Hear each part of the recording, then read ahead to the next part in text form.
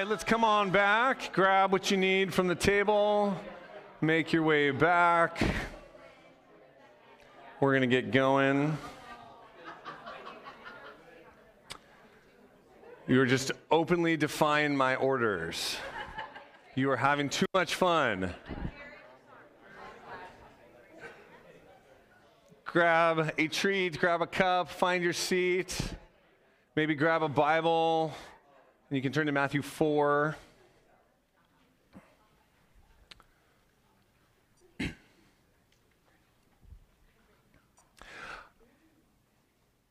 I don't know if you are excited for the fast or scared of the fast or hopeful for the fast or whatever.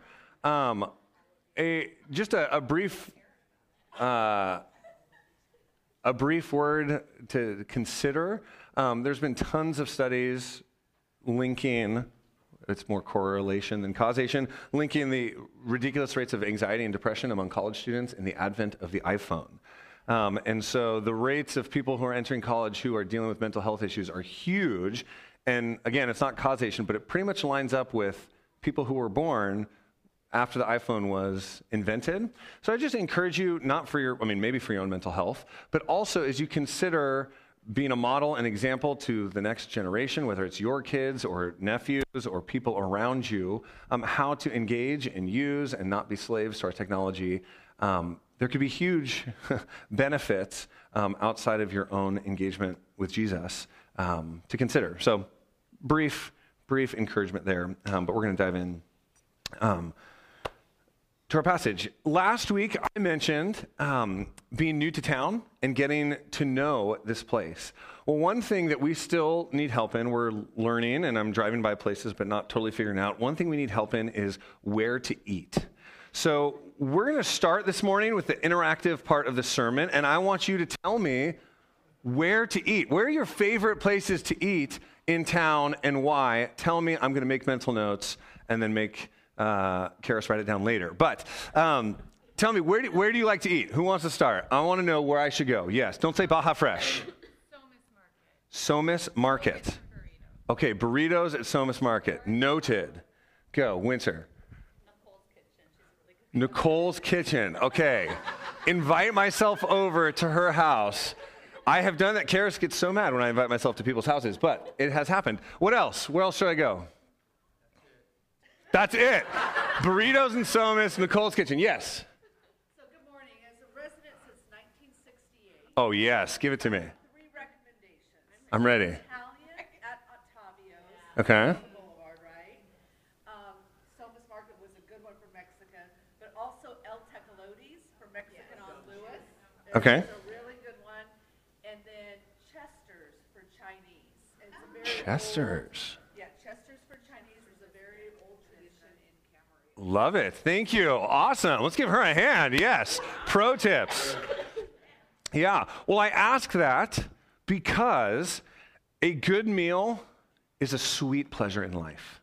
You know, finding a place that just perfectly scratches that itch, is so good. And it can be different for each person, but a meal that just hits the spot is, again, it's like a high point in life. Now, think with me for a moment. This can be mental, not verbal. But what is the best meal that you have ever had?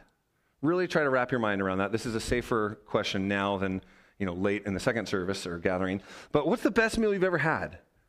What made it so good? Okay, what made that meal so good? Think about it. Depending on the situation and the context, there can be different reasons that food is so satisfying. So on a really hot day, something cold, an icy or maybe your iced coffee or salad can be awesome. On a cold day, you want something warm and hot in a bread bowl. If you're a surfer and you get out of the water, there's particular things that you want to eat when you get out of the water. It's like, oh, that just like hits the spot after a long day when I'm tired and cold. When you're camping or backpacking, if it's hot, I think dog food, might be the best meal you've ever had just because you're so tired and cold. And you're like, just feed me, Anything tastes good in that context. On the flip side, in modern America, we're so affluent and we're so spoiled that we argue over which cuisine is our favorite, and people self-identify as foodies because we just have an embarrassing amount of options, and they're all so good. But we're talking about eating at the front because our passage uses food as a metaphor for how we can engage with the Bible, with God's Word. Let me remind us about where we've been and where we're going. 4 weeks, Kevin got us going with listen, taking a posture of listening to God. Last week we talked about, I forgot to update that. Last week we talked about what it means to know God in His Word and know His Word. This week we're talking about delight, okay, part 3. What it means to delight in God and to delight in His Word like a good meal. And hear this, as followers of Jesus, okay, we are meant not just to begrudgingly read the Bible out of duty, but to relish it, to delight in it, to feast on it, just like Jesus. Now, we're going to start back in Matthew 4 this morning. I will read verses 1 to 11, but then use it as a launch pad, and we'll look in depth at a few other passages as well. But here's what we're going to see. 3 aspects of the Bible this morning, okay? We're going to see satisfaction in the Scriptures, the sufficiency of the Scriptures, and then delight in the Scriptures. That's our outline for this morning. So if you're there, Matthew chapter 4. If you're not there, turn there. We're Matthew chapter 4. We're going to be verses 1 to 11 again this morning. Hear the word of the Lord. Then Jesus was led up by the Spirit into the wilderness to be tempted by the devil. And after fasting 40 days and 40 nights, he was hungry. And the tempter came and said to him, "If you're the Son of God, command these stones to become loaves of bread." But he answered, "It is written, man shall not live by bread alone, but by every word that comes from the mouth of God." Then the devil took him to the holy city and set him on the pinnacle of the temple and said to him, "If you're the Son of God, throw yourself down, for it is written, he will command his angels concerning you, and on their hands they will bear you up, lest you strike your foot against a stone." Jesus said to him, "Again, it is written, you shall not put the Lord your God to the test." Again, the devil took him to a very high mountain and showed him all the kingdoms of the world and their glory. And he said to him, "All these I will give you if you will fall down and worship me." Then Jesus said to him, "Begone, Satan. For it is written, you shall worship the Lord your God, and him only shall you serve." Then the devil left him, and behold, angels came and were ministering to him. Let me pray. God, we thank you for your word. We thank you for your Son.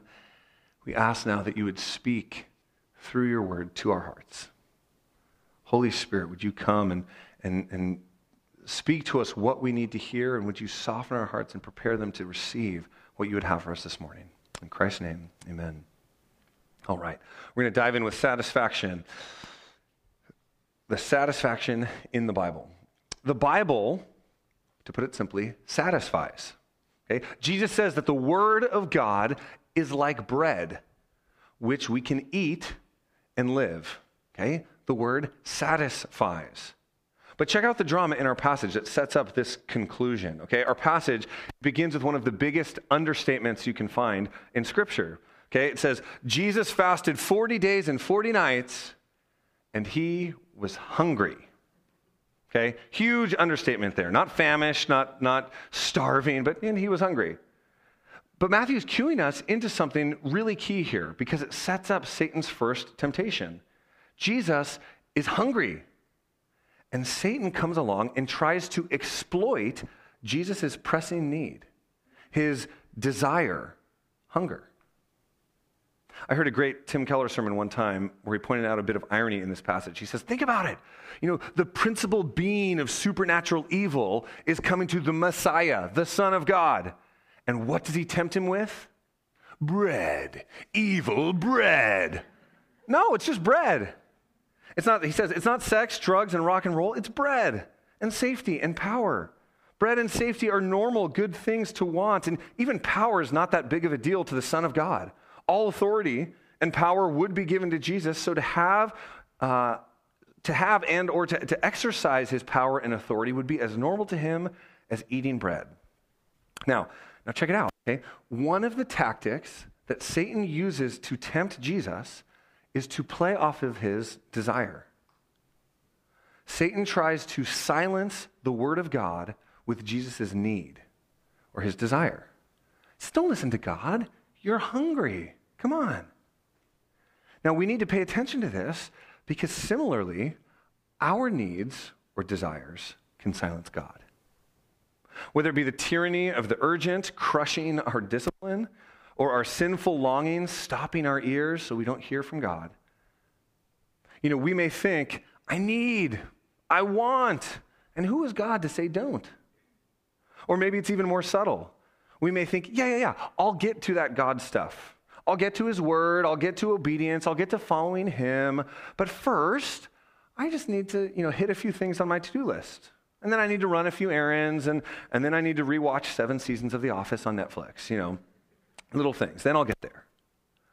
Whether it is our work, our success, our families, our sexuality, our desires for a spouse, or maybe desires for a different spouse, whatever it may be, we are tempted to lose sight of God, his will, his timing, and focus on the immediate desire or longing. Now, this is important to see because we try to satisfy our longings with other things. And Jesus turns and says, all those things, they're real, they're not necessarily bad, but they're lesser things. They're lesser than God, and God can truly satisfy. So feed yourself on his word. I like the way that John Piper puts it. He says, our problem is not that there's insufficient light shining from the scriptures. Our problem is that we love the darkness. Now look at what Jesus says specifically. He says, man does not live by bread alone, but by every word. Jesus says that there is life beyond what we can see or feel.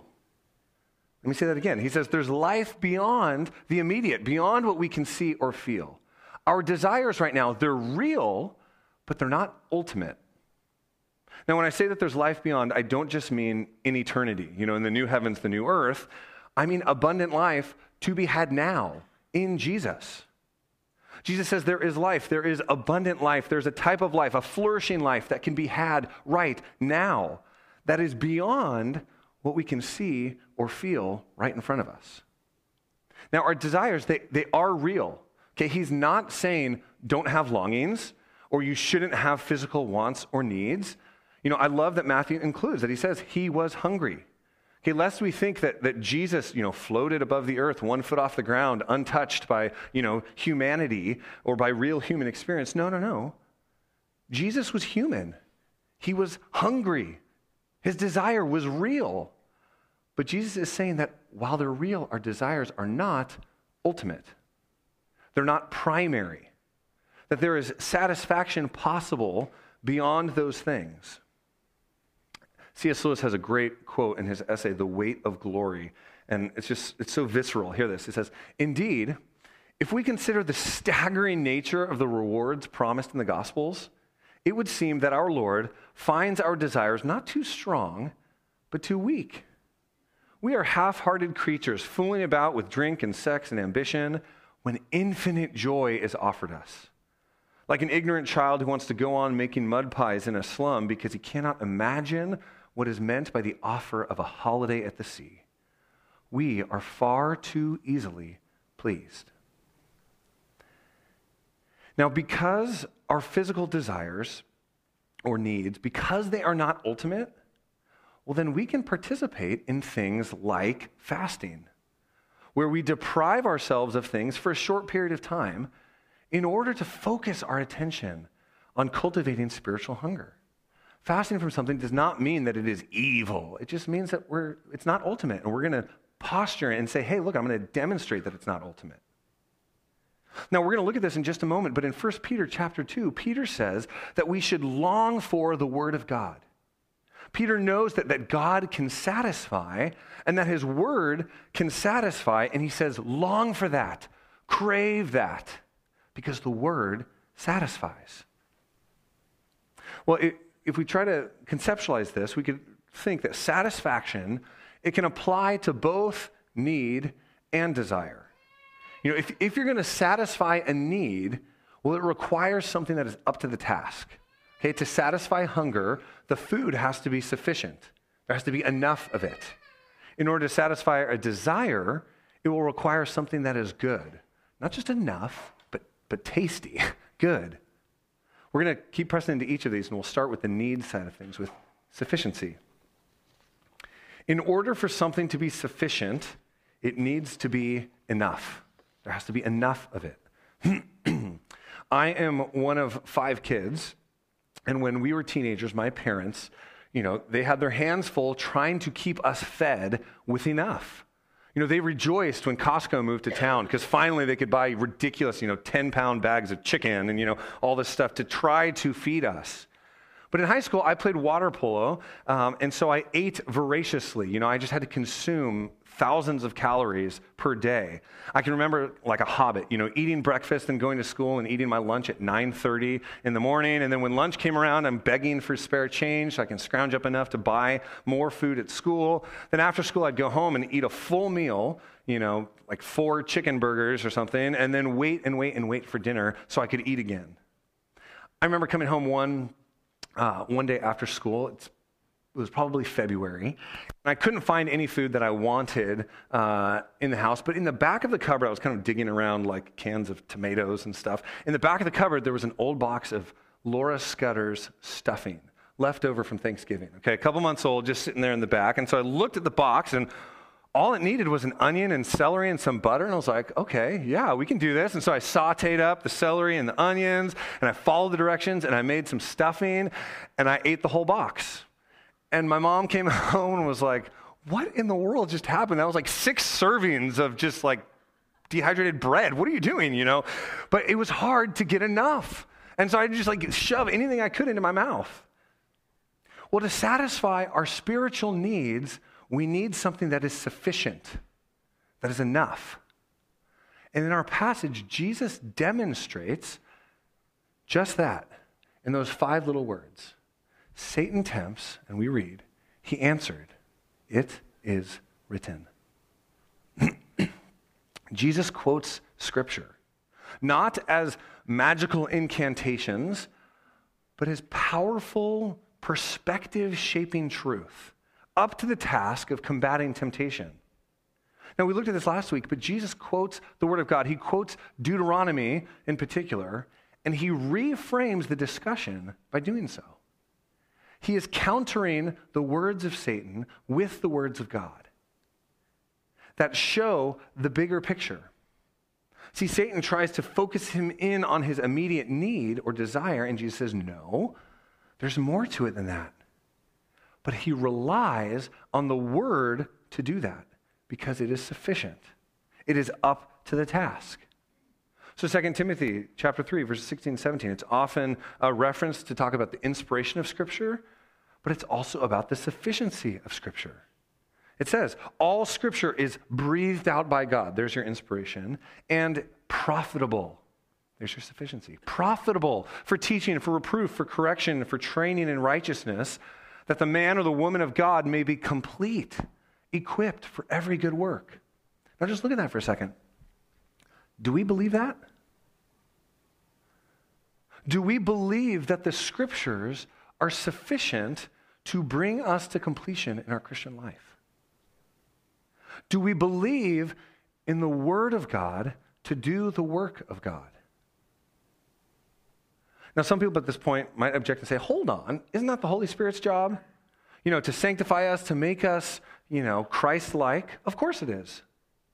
The Spirit of God and the Word of God, they're not at odds any more than a carpenter and a hammer are at odds. If I say that a hammer is sufficient for the work of framing a house, I'm not saying that the carpenter can stay home. No, the Holy Spirit and the Spirit-inspired Word, they go hand in hand. They're inseparable. So the Word is sufficient. It is enough. It can satisfy our need, our hunger, and it can help us to grow up into greater Christ-likeness. And the reason this is true, the reason the Word is sufficient is because the Word of God is powerful. So powerful.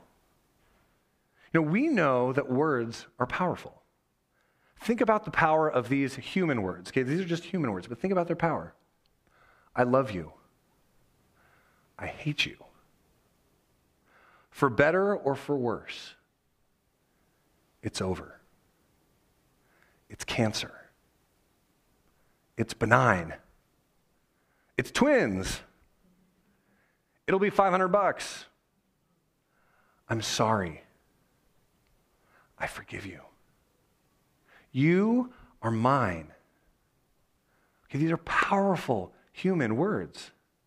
But think now of the power of God's word. Okay, he speaks, let there be light. Let my people go. Lazarus, come out. Powerful words, miracle-causing supernatural power, that creates the cosmos, that brings a world power, an empire to its knees, that brings a dead guy back to life. So to the paralytic, Jesus said, get up and walk. To the storm, Jesus said, quiet, be still. And to our cold and dead hearts, he says, live. To the weary, he says, come and rest. To the thirsty, he says, drink. To the hungry, he says, eat and be satisfied. God's word is sufficient because God's word is powerful. Now, let me speak personally for a minute. Okay, as someone who's new to this church, is new to the staff, I'm going to be up here teaching a little bit and hopefully getting to meet with many of you over coffee or lunch to talk about life and faith and whatnot. But here's the thing. I know that I am insufficient for that task. I am not sufficient. See, I could hone my craft and I could, get really good at public speaking or one-on-one counseling. I could learn all the techniques in the world. But at best, I could give, like a great TED talk or become a really good therapist, which would be awesome, But I have the conviction that I must rely on the sufficiency of the Scripture if I'm going to be a part of any lasting life happening around here. I can't climb inside and change your heart and mind. I can't do that. That's not within my power. So my goal is not to, say some awesome things. My goal is to point you to the awesome realities God has revealed in his word and let those do the work of bringing about life. Because there's a work that only God can do. But in his goodness, he's chosen to use his people, you and me, to accomplish that work. But it's not our ingenuity, it's not our cleverness that's up to the task. No, he has given us his word. And with the help of the Holy Spirit, we get to use that word to encourage, to rebuke, to train and correct, to heal and support, and to build one another up. And so Ephesians chapter 4 says we're to speak the truth, God's word, speak it in love. And if we do that, we will build ourselves up in love into Christian maturity. God's word is sufficient. It is enough because God is enough. Now, if you're in your Bible, turn to 1 Peter, okay? If you're in Matthew, it's to the right. Keep going through all of the Gospels and epistles past Hebrews. If you get to the Johns or Revelation, you've gone too far. 1 Peter chapter 1. If you're there, I'll give you a second.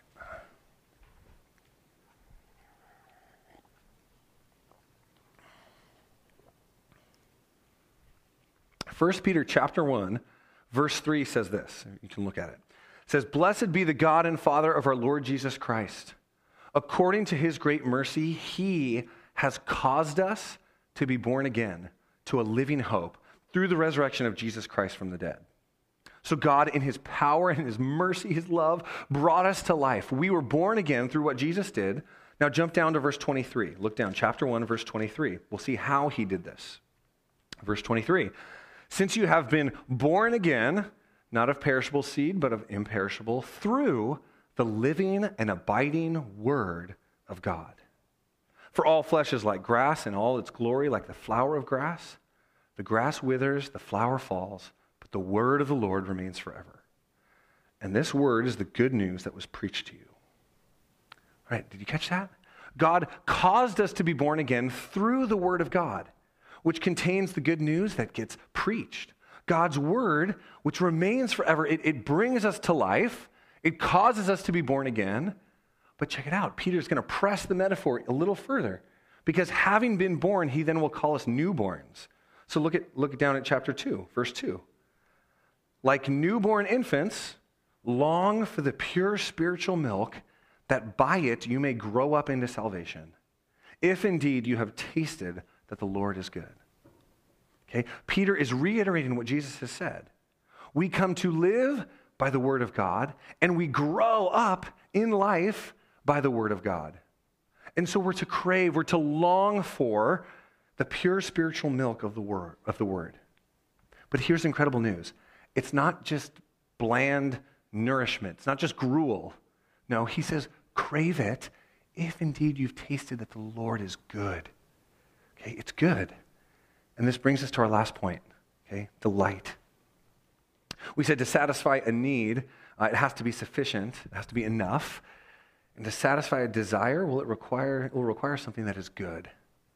It should not just be sufficient, it should delight. Now, I want to be careful. I may be stretching Matthew 4 just a bit, but I don't think that it is scripturally unfounded to say that Jesus delights in God. I mentioned last week that Jesus is quoting from Deuteronomy. And so in verse 10, he says, you shall worship the Lord your God. Okay, well, that's Deuteronomy 6. And just a few verses earlier in Deuteronomy 6, Moses says, you shall love the Lord your God with all of your heart and with all of your soul and with all of your might. Jesus loves the Father, and his life was one of worship to God the Father. Jesus delights in God and in his word. Now, if you are newer to this church thing, okay, this may be a new idea to you, but those who follow Jesus, again, we don't just begrudgingly love God. You know, we don't just accept the truth of his reality and power and then get on with serving him, dragging our feet, you know, along the way, trying to obey, wishing we didn't have to. Okay, no. When we say that we love and worship God, we mean that he is delightful, that we see in him beauty and goodness, that we long to know him and experience life in him. And that serving him brings us joy. And so in 1 John it says, you know, we know that we love when we obey his commandments and his commands are not burdensome. You know, that we can pursue following him and listening to him, and it's not just this total drag, because there's joy in him. And so we can agree with the Psalms when they pray or sing things like this, Psalm 43:4. Then I will go to the altar of God, to God my exceeding joy. God himself is his exceeding joy. Psalm 63, verse 3, because your steadfast love is better than life, my lips will praise you. Better than life. Psalm 70, verse 4, may all who seek you rejoice and be glad in you. May those who love your salvation say evermore, God is great. Now, those last two are important because look at where the gift leads the psalmist, okay? He says, my lips will praise you. He doesn't say my lips will praise your steadfast love. The steadfast love is better than life, and it leads him to God, to praising God. Okay, not the gift, but the giver. Or Psalm 70, the same thing. It says, may those who love your salvation say evermore, not your salvation is great, but God is great. Okay, passed through the gift to the giver. The psalmist is delighting in God. And we too, we delight in God, and because we delight in God, we can also delight in his word. And so 2 weeks ago, Kevin opened for us Psalm 1, blessed is the man who walks not in the counsel of the wicked, nor stands in the way of sinners, nor sits in the seat of scoffers, but his delight is in the law of the Lord. And on his law he meditates day and night. Again, if you have your Bible, turn to Psalm 19. Psalm 19. The Psalms are right in the middle of your Bible, so if you open up to the middle, probably go left a little bit, you'll get to Psalm 19. I'm going to turn there myself. This is so good. Psalm 19. The psalm begins talking about God's creation, how God's creation actually speaks a little bit. It tells us a bit of the glory of God who made it. So it says, the heavens declare the glory of God.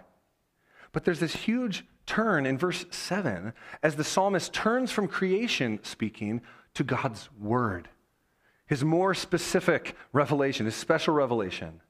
See, the creation, it speaks generally, it speaks universally, it goes out to all the earth. Everyone can see the sun. Everyone can look up and see the stars and see the glory of God's handiwork.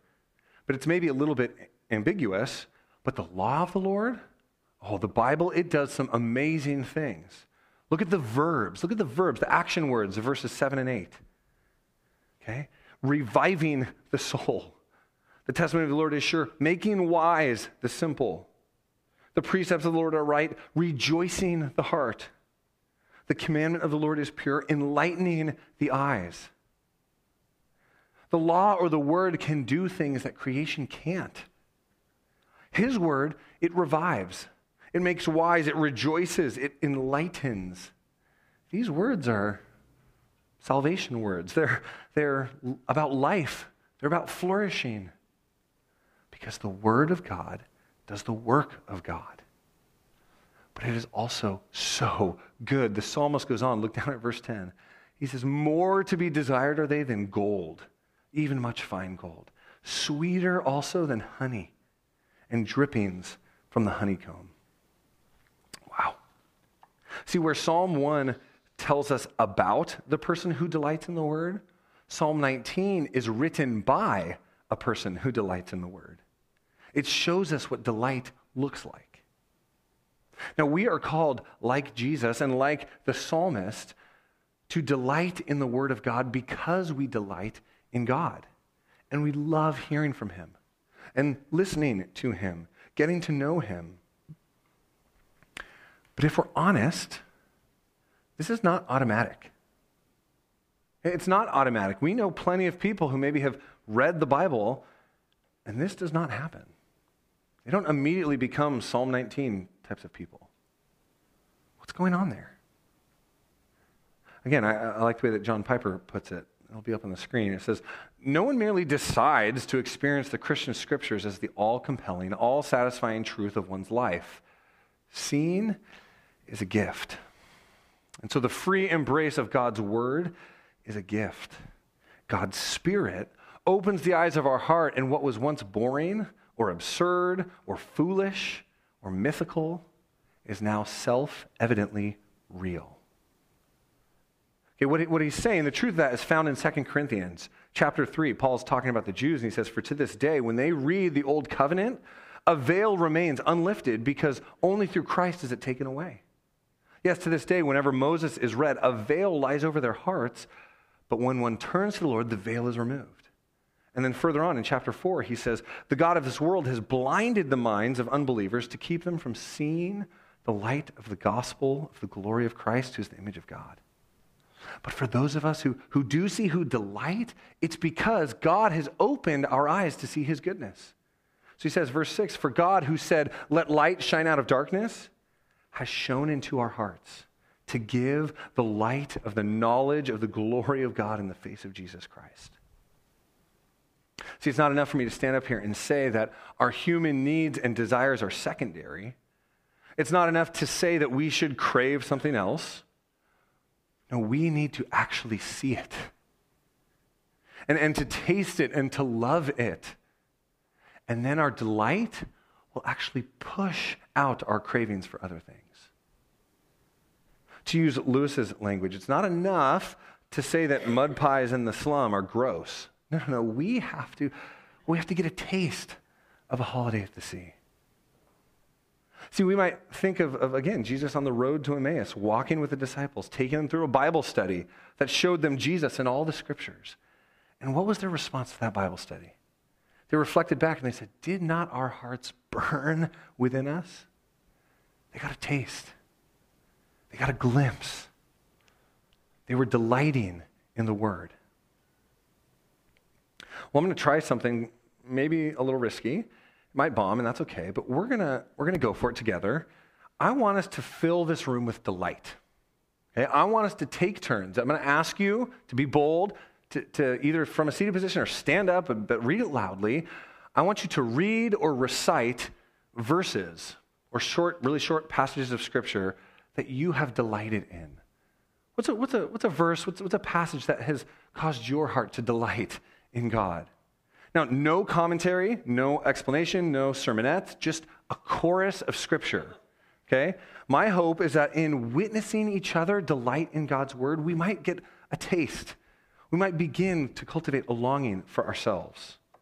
So again, read, recite a short passage of Scripture or verse that has satisfied you, that you have delighted in, that's caused you to delight in God. We'll have several of us do this. You guys ready? I'll get us going, okay? I love this passage. 1 John chapter 3. See what kind of love the Father has given to us, that we should be called children of God. And so we are. Beloved, we are God's children now, and what we will be has not yet appeared. But we know that when he appears, we shall be like him, because we will see him as he is. Isn't that good? I mean, I would love to just spend an hour of just reciting scriptures that have satisfied us, that cause us to delight in God. And my hope is that together, as we hear one another, we are encouraging each other all the more to delight in God and his word. Well, a few of those verses point to this.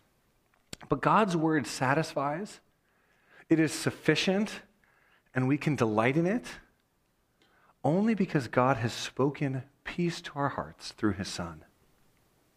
See, God's word would actually condemn us. God's word would actually overwhelm and consume us. It would bury us, were it not for Jesus dying and being raised for us. On the cross, Jesus satisfied the debt created by our sin so that we could be satisfied in God. His blood was sufficient to pay the penalty of our sin so that we could experience the sufficiency of God's word for our lives. And he tasted not the sweetness of delight, but the bitter cup of God's wrath, so that God could delight in us and we could delight in him.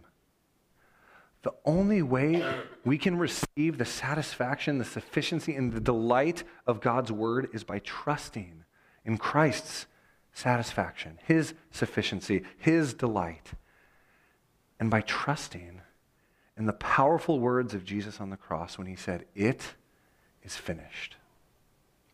Let me pray. Worship team, come on up.